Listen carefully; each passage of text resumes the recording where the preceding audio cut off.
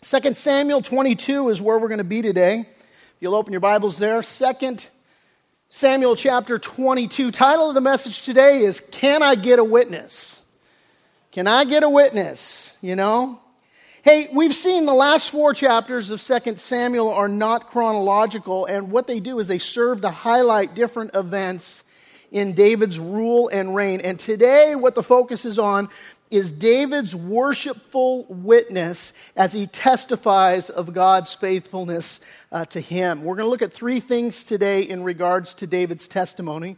We're going to see that David's testimony of God's faithfulness is experiential. Number 2, we're going to see that David's testimony of God's faithfulness is relational. And thirdly, we're going to look at David's testimony of God's faithfulness, how it is powerful. So if you're taking notes, write down the first point. We're going to jump right into it. David's testimony of God's faithfulness was experiential.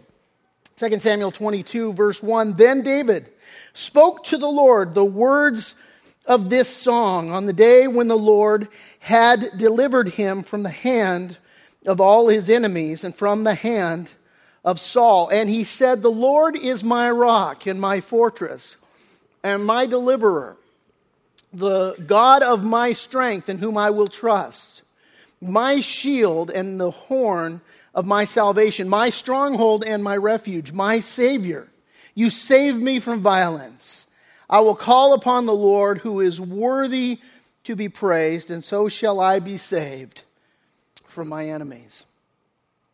Again, the last 4 chapters here, they're not chronological. They're going on just what is happening, highlighting different events. And most commentators surmise that David wrote this psalm that we're reading here. And this whole chapter is one big psalm that David wrote, the testimony of worship and praise of God's faithfulness to him. And most commentators surmise that he wrote this psalm during the time of 2 Samuel chapter 8 when Saul had died and David first became king and took the throne. But there's many other commentators who feel that these events appear, or these words that he's saying, they appear almost as his final words. In other words, it didn't happen when he first assumed the throne, but rather it was a retrospective of David. And so he's looking back, kind of giving his final words and reflecting on his whole life.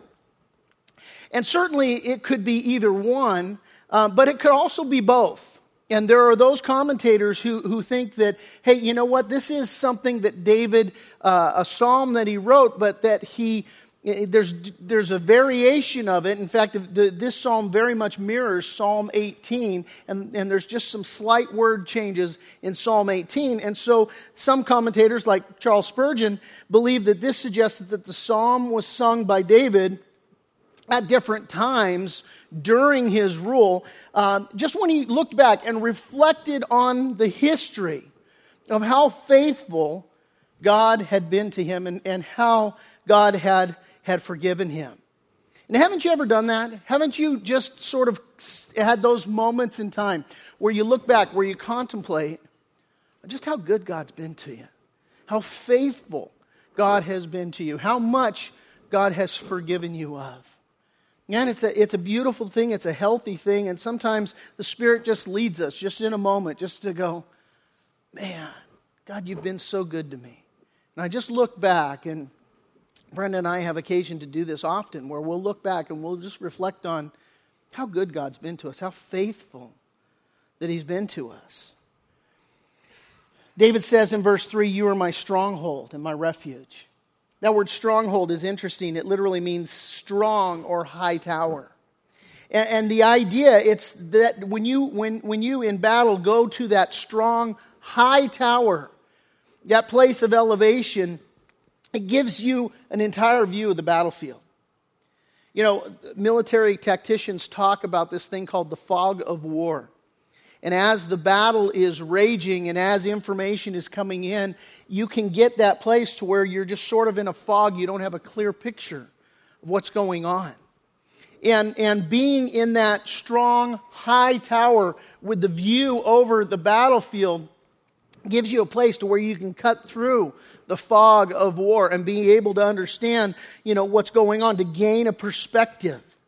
And so what is happening here, and this is good, and this is why it's for us to have those times of just thinking back and remembering God's faithfulness. It helps us to cut through the fog of war, because you and I are in a war. We're in a battle. And it is a knockdown, drag-out fist fight in the alley of life, to where the enemy's coming against you, he's jumping you, he doesn't fight fair. And sometimes, man, it's just in that place to where, hey, when we're overwhelmed, just going to God, and maybe even right now, some of you are overwhelmed. Maybe you right now, you got here today by the skin of your teeth. And you're overwhelmed with things. The things have just got you down and out. Psalm 61 says, when my heart is overwhelmed, lead me to the rock that is higher than I. Philippians 4, 6, and 7. Be anxious for nothing, but in everything by prayer and supplication with thanksgiving, let your requests be made known to God, and the peace of God, which surpasses all understanding, will guard your hearts and your minds through Christ Jesus. And I love this in Philippians when, he says, look, be anxious for nothing. Yeah, that's easier said than done, isn't it? Be anxious for nothing. Don't you hate it when you're like going through something and some Christian comes up to you, hey brother, be anxious for nothing. You're like, I'm going to punch you right in the mouth, man. I don't want to be anxious for nothing. Why don't you be anxious for nothing, And here's what he says. He says, look, be anxious for nothing, but in everything by prayer and supplication. And somebody has paraphrased this, say, be anxious for nothing, but pray about everything. But notice he adds the words with thanksgiving. Because with thanksgiving is that place where we go to that high tower, that strong tower, and you can look back and you can remember all the times that God has shown up and been faithful to you. The cavalry has shown up. You're like, oh, well, we're being overrun here, and then you go, God shows up. And you're like, oh, thank you, Lord. And so when you're overwhelmed, listen, yeah, your flesh goes, yeah, you be anxious about nothing. You try it. Yeah, but you know what? God's word is true. It's true. And he says, why don't you exercise being thankful? When you're overwhelmed, and for those of you today, maybe you're overwhelmed, just this exercise of saying, you know what? I'm going to run to the strong tower, and I'm going to gain this perspective over the battlefield, cut through the fog of war, and I'm going to say, God, right now, help me to remember all the times when I've been overwhelmed before. Help me to remember, God, the times when it seemed bleak. And help me to remember your faithfulness, God. Because that will strengthen you, your past victories for the battle that you're in today. And so this is where David's at. He's just praising God for his goodness, just praising God for his faithfulness. Thank you, Lord. You're so good. And I want you to notice David's emphasis here in these verses. He says, the Lord is my rock.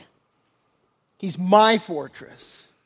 He's my deliverer. He's not just a deliverer. He's not just a fortress. No, he's my rock. He's my fortress. He's my deliverer. He's the God of my strength, my shield, my salvation, my stronghold, my refuge.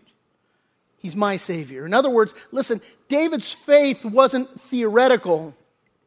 No, it was based on personal experience. I remember in 1995, I was in my last year at the fire department before I retired to come into full-time ministry. And we were dispatched to a shootout at the Circuit City in Palm Desert. And so what had happened was there was this guy who was estranged from his wife, and he just snapped. And so he loaded up the trunk of his car with several weapons, several thousand rounds of ammunition, and drove down to Circuit City there in Palm Desert to get her. And so, well armed, he goes walking into the store, grabs his wife by the hair, and starts dragging her out of the store.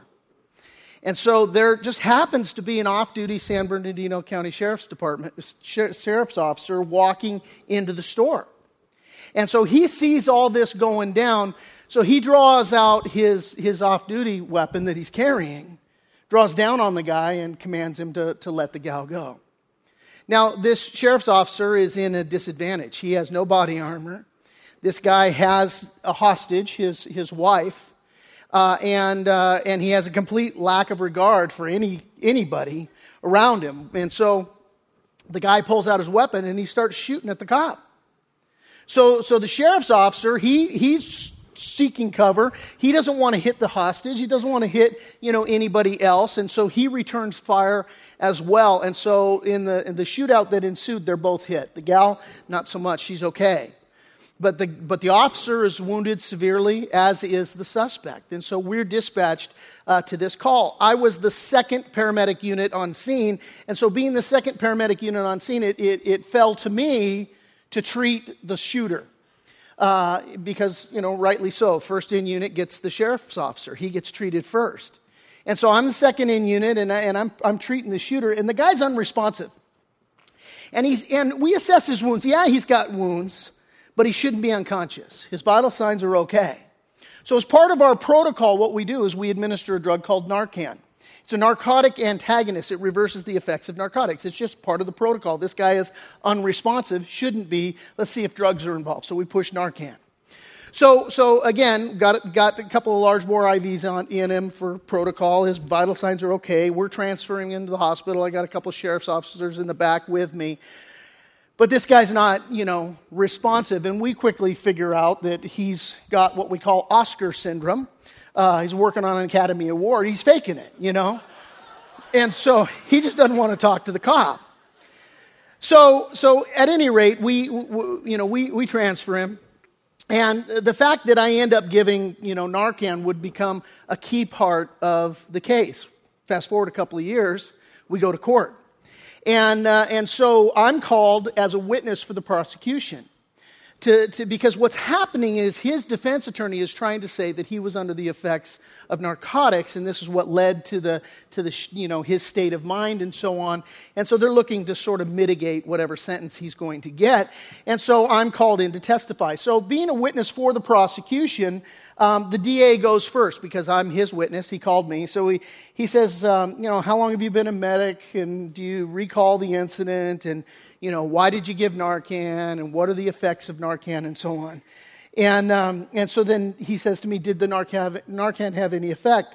And I said, no, which suggests the guy had no narcotics on board. Well, the defense attorney follows. Now, his job is to discredit my testimony. Okay? So the defense attorney comes up, and he's talking to me, and he's like, okay, what's going on out here? And so his first tactic in trying to discredit my testimony, he wants to challenge my technical knowledge of Narcan. Okay, how much do I really technically know about this drug? And so he's drilling me. He wants to know the proper dosage. He wants to know the proper administration. He wants to know, how does this drug work physiologically? Well, what he hadn't counted on was the fact that when I was going through the pharmacological, portion of my paramedic school, it was really tough, and I was stressed out trying to remember all the different drugs and their dosages, and in particular, Narcan really stumped me, just trying to remember all those details. So I had all the information on flashcards.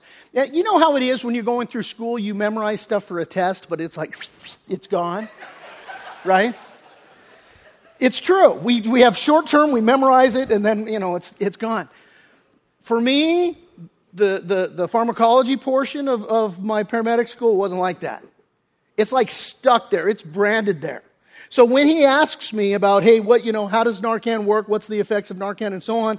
I'm like, listen, Narcan, it's also known as naloxone, and it's a narcotic antagonist, and its job is to block the opioid receptors in the brain and the nervous system. And it's effective on heroin, methadone, Darvon, Percodan, Demerol, Tylenol with codeine, some cough and diarrhea medications. And so as I'm going through this, and the court reporter has to stop me several times. She's like, wait, go back up. Going too fast for me. Heroin, how do you spell that? Methadone, how do you spell that? Darvon, Percodan. And so I go through all of this stuff. So he's like, well, that tactic didn't work. Because I come across sounding like a PDR, physician's desk reference, talking about this drug, just because this guy hadn't counted on the fact that I memorized, I knew it backwards and forward. But you can know, theoretically, information and not have any sort of experiential knowledge about it. So this guy goes to a second tactic. He's like, all right, so yeah, you understand what Narcan is. How many times have you actually used it? I said, well, let's see. I was a paramedic for 10 years. I worked starting off in South Central Los Angeles. Then I worked in the city of Paris and Mead Valley, where, narcotic use is rampant. I said, honestly, I've probably administered Narcan hundreds and hundreds of times. And he's like, well, that didn't work. So then he said, now he's grasping the straws. He says, wait a minute. You said you were a paramedic.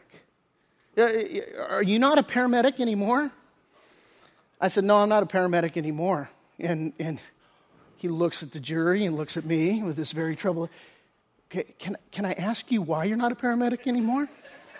I said, well, I quit to pursue a different line of work. Well, what line of work did you pursue? I said, well, I'm a senior pastor at Calvary Chapel. So the guy was convicted, partly because of my testimony, but partly because he was just flat out guilty. But if there had been any doubt about my testimony, it was now ironclad. Why? Well, because my testimony was both credible and it was reliable. See, my testimony reflected, not only did I have a technical knowledge about Narcan, but listen, I had an experiential knowledge about it. Okay? And so this is so critically important. When it comes to issues of faith, we have to understand that a reliable testimony, your testimony, it has to be reliable and it's essential, it's critical. And listen, here's my point, all of that to say this, you only get that through experience.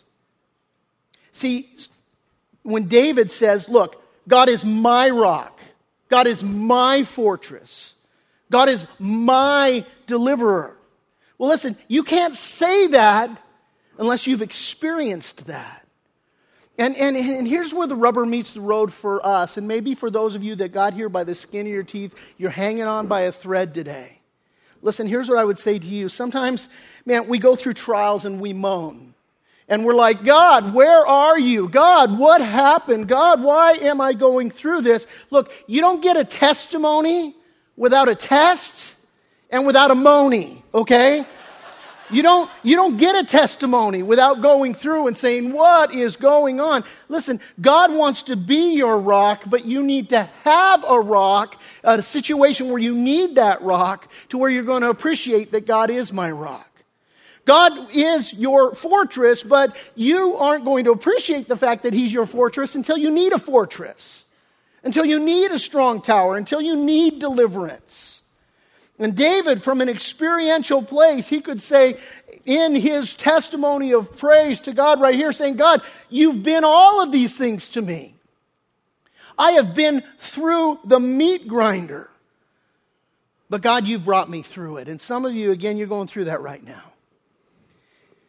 James chapter 1, verses 2 and 4, he says this, 2 through 4, he says, my brethren, count it all joy when you fall into various trials, knowing, here it is, that the testing of your faith produces patience, but let patience have its perfect work, that you may be perfect and complete, lacking nothing.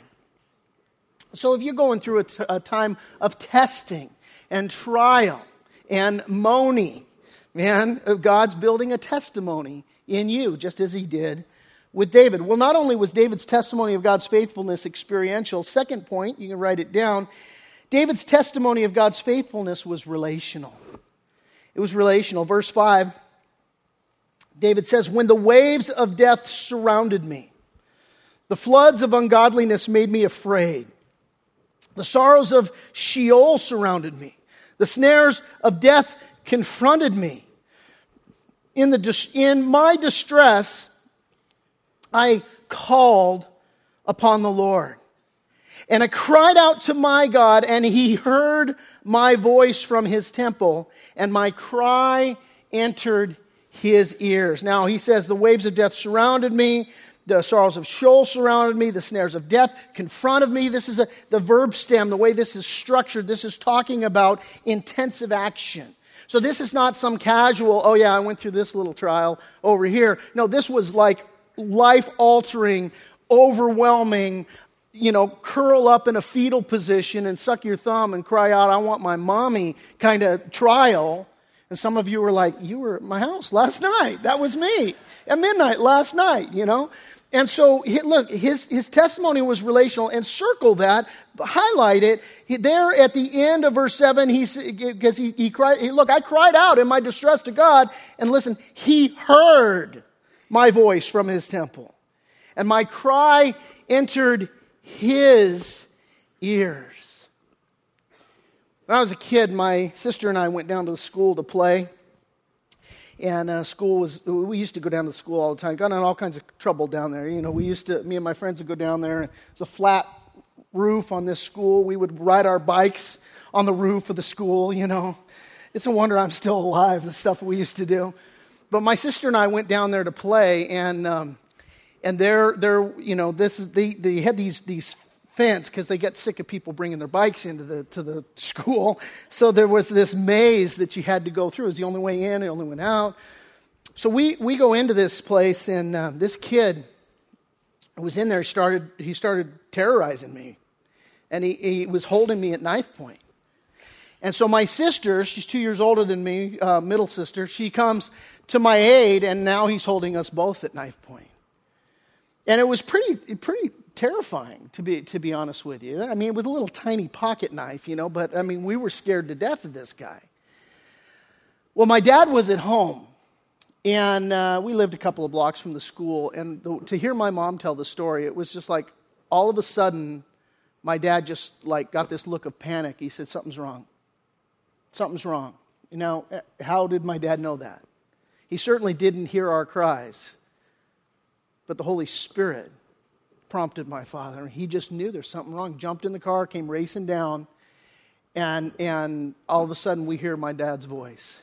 And I'm screaming out, Dad, Dad, and this guy is here. And my dad just grabbed that kid by the nape of the neck. I mean, today he'd probably go to jail or whatever, but, because he just started. No, he didn't. He wanted to. Just grabbed him, walked him back home to his parents where they took care of him. But no, the point is that, man, my father heard our cries. Is what, that's the only way I can describe it. And he rescued us, And listen, no matter what you're facing today, you're not in it alone. The enemy would want you to believe that you're in it alone, but you're not in it alone. And so what happens here is David's just, what a great thing to remember. You know what? I was overwhelmed. I was, give me, my blanky fetal position, overwhelmed. God heard my cry. He heard it in heaven, entered his ear. My voice entered his ear. Just take a walk with that. And when you cry out to God, your voice enters his ear. He hears your voice. How encouraging is that? Look, the Lord isn't just my rock. He's the God of my rock. He's not just my strength. He's the God of my strength. And my question for you today is, listen, is he the God of your strength? Is he your Lord and Savior? See, because so often what happens is we look to be delivered, but we don't look to the deliverer. I want to be delivered from my scenario. I want to be delivered from my situation, but do I really want the deliverer, or do I just want to change in my circumstances? We have to answer that question. We have to take a walk with it. Paul to the Colossians, he said this in Colossians 3. He said, if then you were raised with Christ, seek those things which are above, where Christ is sitting at the right hand of God. Set your mind on things above, not on the things of this earth. And that word seek, it literally means to desire, to crave, to strive after. And this is the exhortation. And the truth is that man desires and craves and strives after a whole lot of different things. I mean, Mick Jagger, that great theologian, I can't get no satisfaction, right? He illustrates this point. That there's a lot of things that we strive after to deliver us that really have a promise of delivery, but they're empty promises. They're clouds without rain. They're just complete oases that are mirages that don't exist. And the Bible says, look, the heart of man is deceitfully wicked, and it seeks and it craves after many things. And the question isn't if you'll seek to find satisfaction. The question is what you're going to seek to find satisfaction in. And so my question for you today is, what are you doing seeking to find satisfaction in? Jesus told a parable about a rich man. And this guy is so rich, he's like, hey, you know what? I got all this stuff and I ain't got enough room for all my stuff. So you know what? I'm going to tear down my barns and I'm going to build bigger barns so I can have more of my stuff. And you ever move?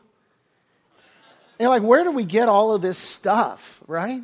And some of y'all, you're keepers. You just keep all your stuff. You just can't bear to part with any of your stuff, you know. And some of you are thrower-awares. God, in His grace and mercy, gave me a wife who's a thrower-aware. I'm a thrower-aware, so it's like, when we move, you still, even us who throw it, and it's like you haven't used it in a week, get rid of it. We don't need that table. Get rid of it. But even then, you start moving. You're like, where did all this stuff come from, man? And so Jesus is telling this parable. He's like this guy. He's got so much stuff. He's like, I need bigger barns for all my stuff. And then he said to himself, you know what, then I can kick back, I can relax. Once I do all that, then everything's cool. Then everything's kosher. I can just chill after that. Now, Jesus, in the telling of this parable, he's not against saving, and the Bible's clear about, we should be good stewards. But he tells this parable to address, what are you trusting in? That's the idea. See, because this guy, he put all of his trust in his stuff. So listen to what Jesus says to him in this parable. Luke chapter 12, beginning in verse 20 there. He said, but God said to him, fool, this night your soul will be required of you. Then whose will those things be which you have provided? So is he, here's your application, who lays up treasure for himself and is not rich towards God. Then he said to his disciples, therefore I say to you, do not worry about your life, what you will eat, nor about the body, what you will put on. Life is more than food, and the body is more than clothing. We skip a few verses down, and he says, for all these things the nations of the world seek after, and your Father knows that you need these things.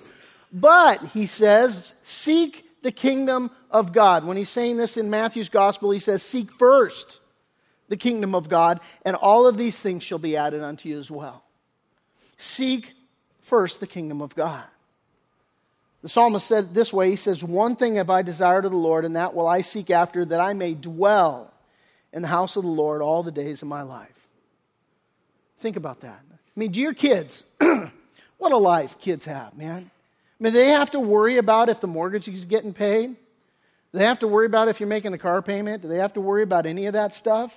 No, their greatest worry is when's dinner, They don't have to worry about what clothes can I afford new clothes? No, they don't. You worry about all that stuff. And this is the psalmist. He's like, I just want to dwell in God's house. He worries about the mortgage. He worries about, the food on the table and the clothes. I just want to be a kid in his house, man. How cool would that be? You become an adult and you realize, man, I had it good at mom and dad's, 3 hots and a cot, man. Everything was good. No, they got a father to worry about those things. The idea is David's testimony of God's faithfulness was relational. Hey, you know what? I can cry out, God, you hear me. My voice enters your ear. My voice goes into heaven. But the Bible says that if you are going to be somebody who really has no interest and surrendering to God as Lord and Savior, that man, there's a point where God won't hear your prayers. And what I want to challenge you with today, just take a walk with this idea, is that, look, God loves you. He wants to have a relationship with you. When Paul, talking to the Corinthians, to the Colossians, which got us here, hey, if then you were raised with Christ, seek those things which are above. He's talking to Christians. He says, if then you were raised with Christ. And the way it's written in the Greek is not if then, maybe you are, maybe you aren't. It's if then and you are. And so for the vast majority of you here, it's if then and you are. Look, you were raised with Christ. God's your dad. You can talk to Him anytime, day or night. And so the exhortation is, look, don't try and seek those things which are below. Don't try and seek to engineer the solution to whatever problems you have, whatever it is. No, seek God. Seek your Father. But listen, some of you here today, you need to know that there is a Father in heaven who loves you desperately. And He wants to know you personally. He wants to know you intimately. He wants to have a relationship with you. So often we, think of God as being, this malevolent being, this evil being who only has, we're the ant and He's the kid with the magnifying glass that just wants to fry the ant. Look, that's not how God thinks about you. God loves you with an unending love. He loves you so much He gave Jesus Christ to die on the cross for your sins in your place. And today, right now, God offers to you eternal life. The Bible says all have sinned and fall short of the glory of God, and that the wages of sin is death. But listen, the Bible says that the gift of God is eternal life through Christ Jesus our Lord. And the Bible says that if we confess our sins, that He's faithful and just to forgive us our sins and to cleanse us from all unrighteousness. That word confess, it just means to agree with God. Agree with God that you're a sinner. Agree with God that the wages of your sin is death. What is, you do a job, at the end of the week, it's payday. Pay me. I get my wages. Why? Because this is what I earned. The Bible says what you've earned is death. So you agree with God that that's true, but you also agree with God today to say, you know what, I agree with you that Jesus Christ died for my sins and He paid the penalty for my sin, and I believe in your word that if I confess my sins, and if I confess that Jesus is the Christ, the Son of the living God, if I confess that Jesus died on the cross for my sins in my place, if I confess that He rose again on the third day to conquer Satan, sin, and death, and that I believe by faith that if I ask Him to be my Lord and Savior, that He can raise me from the dead, that He can give me the hope of eternal life. Listen, that's the gospel in a nutshell. Before we're done today, I will give you an opportunity just to pray, to say, Jesus, come into my life, be my Lord and Savior, forgive me of my sins. And if you pray that prayer honestly, you'll be saved. Look, so often people refer to God and relate to God in terms of, hey, are my good works going to outweigh my bad works? No, they'll never outweigh your bad works. You can't do good enough. You can't say enough Hail Marys or Our Fathers or whatever other prayer you want to say. I was raised in the Catholic Church. My mom and dad go to the Catholic Church to this day. This is not a dig on religion. It's just simply to say it's a dig on works. To say you can't work your way into heaven. The only thing you can do is to confess that you're a sinner and ask God to forgive you. And the Bible says if you do that honestly, He will. And you'll be saved. And so today the invitation goes out. Do you know Him? Do you have the hope of eternal life? Is your testimony of God's faithfulness relational? Is He your Father? Because He can be. David says, look, because I've got this relationship with God, I cry out to the Lord, and He hears my voice from His temple, and my cry enters His ears. Your cry can enter the ears of your Father in heaven today. Know it. Receive it. Live it. Well, hey, our third and final point is that David's testimony of God's faithfulness was powerful. Was powerful. We'll pick it up for context in verse 7. David says, in my distress I called upon the Lord, and I cried out to my God, and He heard my voice from His temple, and my cry entered His ears. What was the result? Well, then the earth shook and trembled. The foundations of heaven quaked and were shaken because He was angry. And this word angry means just that. He was ticked. And who is He angry with? Well, He's not angry with David.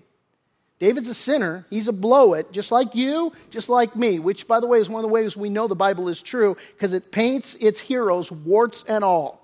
So we see David as a man, and this, by the way, is another reason when he begins to go through this, and we're going to see this more next week, he starts talking about how the Lord rewarded him according to his righteousness, and this is why some people go, well, he certainly wrote this before he sinned against the Lord with Bathsheba. No. Because God made him righteousness. He just believed by faith what the prophet Nathan told him. Hey, your sins are put away. You're not going to die. You're going to be righteous in God's eyes. And you can be righteous in God's eyes today. You come here with guilt. You come here with shame. You come here burdened down with, well, gosh, if everybody knew, and, if I really confessed who I actually am inside, well, then they'd have a different opinion of me. God would have a different opinion. No, God knows you. He knows everything about you. He knows the end from the beginning. He when David says, search me and know me, Lord, find if there be any wicked way in me. So often we're afraid to pray that prayer because we know if we get searched out that there is a lot of skeletons for God to find. Well, newsflash, he knows it. He sees right through you. He knows everything about you. And the miracle is he loves you anyway. I don't know why. I don't know why he loves you.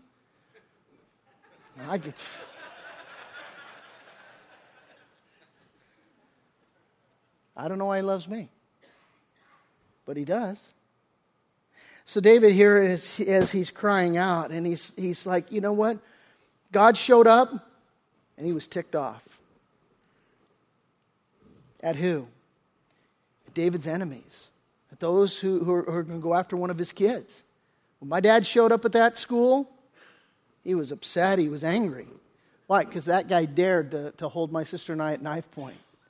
He had to deal with my dad. Smoke, verse 9, went up from his nostrils and devouring fire from his mouth. Coals were kindled by it. He bowed the heavens also and came down, and with darkness under his feet he rode upon a cherub and flew, and he was seen upon the wings of the wind. He made darkness canopies around him, dark waters and thick clouds of the skies. This is all the foreboding pictures of judgment and wrath. And from the brightness before him, coals of fire were kindled. The Lord thundered from heaven, and the Most High uttered his voice, and he set out arrows and scattered them, lightning bolts, and he vanquished them. And then the channels of the sea were seen, the foundations of the world were uncovered. At the rebuke of the Lord, at the blast of the breath of his nostrils, he sent from above, and he took me. He drew me out of many waters. He delivered me from my strong enemy, from those who hated me, for they were too strong for me. They confronted me in the day of my calamity, but the Lord was my support. Now in the Hebrew, in those verses that I've just read, the Hebrew uses different verb stems to identify actions. There's the PL verb stem and there's the Hyphel verb stem. And the PL verb stem, we see it in verses 5 and 6, and we see it again in verse 19. We see it there when he says, the waves of death surrounded me. The sorrows of Sheol, verse 6, surrounded me. Verse 7, verse 5, the waves of death surrounded me. The floods of the ungodless made me. The sorrows of soul, verse 6, surrounded me. And then, again, the end of verse 6, the snares of death confronted me. So surrounded, confronted. This is the PL verb stem. Here's what it means. It's basically the intensiveness of action. And so what we have here is these contrasting pictures. We've got the enemy who comes against you, the enemy who comes against David. There's an intensity to the way that he comes against us here, right? But we also have this Hyphel verb stem that's used, and we see the Hyphel verb stem in verses 17 and 18. Hey, he sent from above, he took me. He drew me out of many waters. He delivered me from my strong enemy. Here's the Hyphel verb stem. Here's what it means. It has to do with the fact that this is totally God's work on your behalf. There are these intensity of actions that come against us, but we have an ever more powerful God that comes against the forces of the enemy in our life. This is what David's articulating. Hey, he's sent from above. He's all powerful. And God is like, you're mine. He took me. He delivered me. He drew me out of all of these deep waters. And it's all God's work. Listen, today, God is a powerful God. You can't lose sight of that. You have to know and trust in the fact that God is powerful in your life. He will deliver you from whatever you're facing today. He stands at the door of your heart today and He knocks. He says, look, I'll deliver you. And those of you, listen, that are in Christ, that are saved today, maybe coming in here hanging on by a thread, you need to be reminded God is powerful. And He might have you in a time of testing. You might be in the barrel of life right now, just getting worked over. You have to remain steadfast and secure, knowing my God's powerful. And He won't allow anything to come against me that He hasn't prescribed. And maybe you're going through a time of testing. Maybe you're going through a time of refinement. Maybe, in fact, you're being attacked by the enemy. But listen, God won't give you more than you can handle, and He will not allow the enemy to prevail in your life. And He will hear your voice from heaven, and you can cry out to Him and know He can and will deliver you. And you need to remember all the times that He's delivered you in the past. And listen, for those of you today that have never cried out to God and surrendered your life as your Lord and your life to God and made Him your Lord and Savior. If I was to ask you the question today, how do you know you're going to heaven? If your answer would be, I don't know. Listen, today you can know. Because there's a powerful God that wants to deliver you, that's paid the penalty for your sin, past, present, and future. And some of you right now, you're in the place where you're like, look, I believe all that. I'm just not so confident that I'm going to be able, I don't want to say something and be a hypocrite. Somebody was golfing with Pastor J. Vernon McGee one day, and they found out at about the 9th hole that he was a Christian. And they're like, you know what, I don't want to go to church with all the Christians. There's too many hypocrites there. J. Vernon McGee is like, well, come on out, man. One more won't make any difference. We're all hypocrites on a certain level. Some of you today, you're saying, gosh, I believe and I want to make a profession, but I want to wait until I'm ready to follow through. No. It's like having kids. You're never ready, okay? So no, it's not that you're going to commit your life to Christ today, and then your life's going to be like a country western song played backwards, and you get your truck back and your car back and your dog back, and it's not like your life's going to be perfect and you're never going to sin. But it's not cheap fire insurance either. Like some people say, oh yeah, I'll say the prayer, I'm good. Now let's go get a beer. No, God will change you, and you have to have a desire to walk according to righteousness. But God says in His Word that the righteous man falls 7 times, yet he gets back up again. You will fall. You will blow it. You will sin. As long as you are flesh and blood and breathing, you will sin. But it's an issue of saying, no, I'm not going to wink at sin. And when I do stumble into sin, I'm going to confess it and ask the Lord to help me to walk in righteousness. That's Christianity, my friend. It's not being perfect. It's being forgiven. It's being saved. It's being redeemed. And you can be redeemed today. Turn to Matthew chapter 8. I want to close here.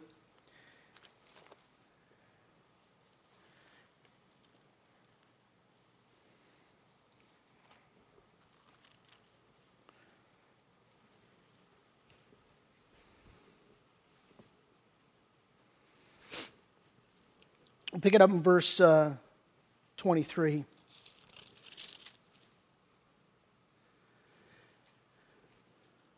So Jesus is doing His thing. He's ministering to people. He's preaching the gospel and so on. And in verse 23, we pick up the story. It says, now when He, Jesus, got into a boat, His disciples followed Him.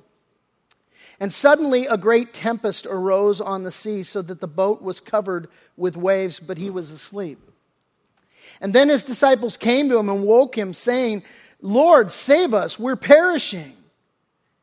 In another version, in telling the story, they're like, don't you care that we're dying here? You're sleeping through it? You're going to sleep through the whole thing, for crying out loud. Don't you care? And He said to them, verse 26, why are you so fearful, O you of little faith?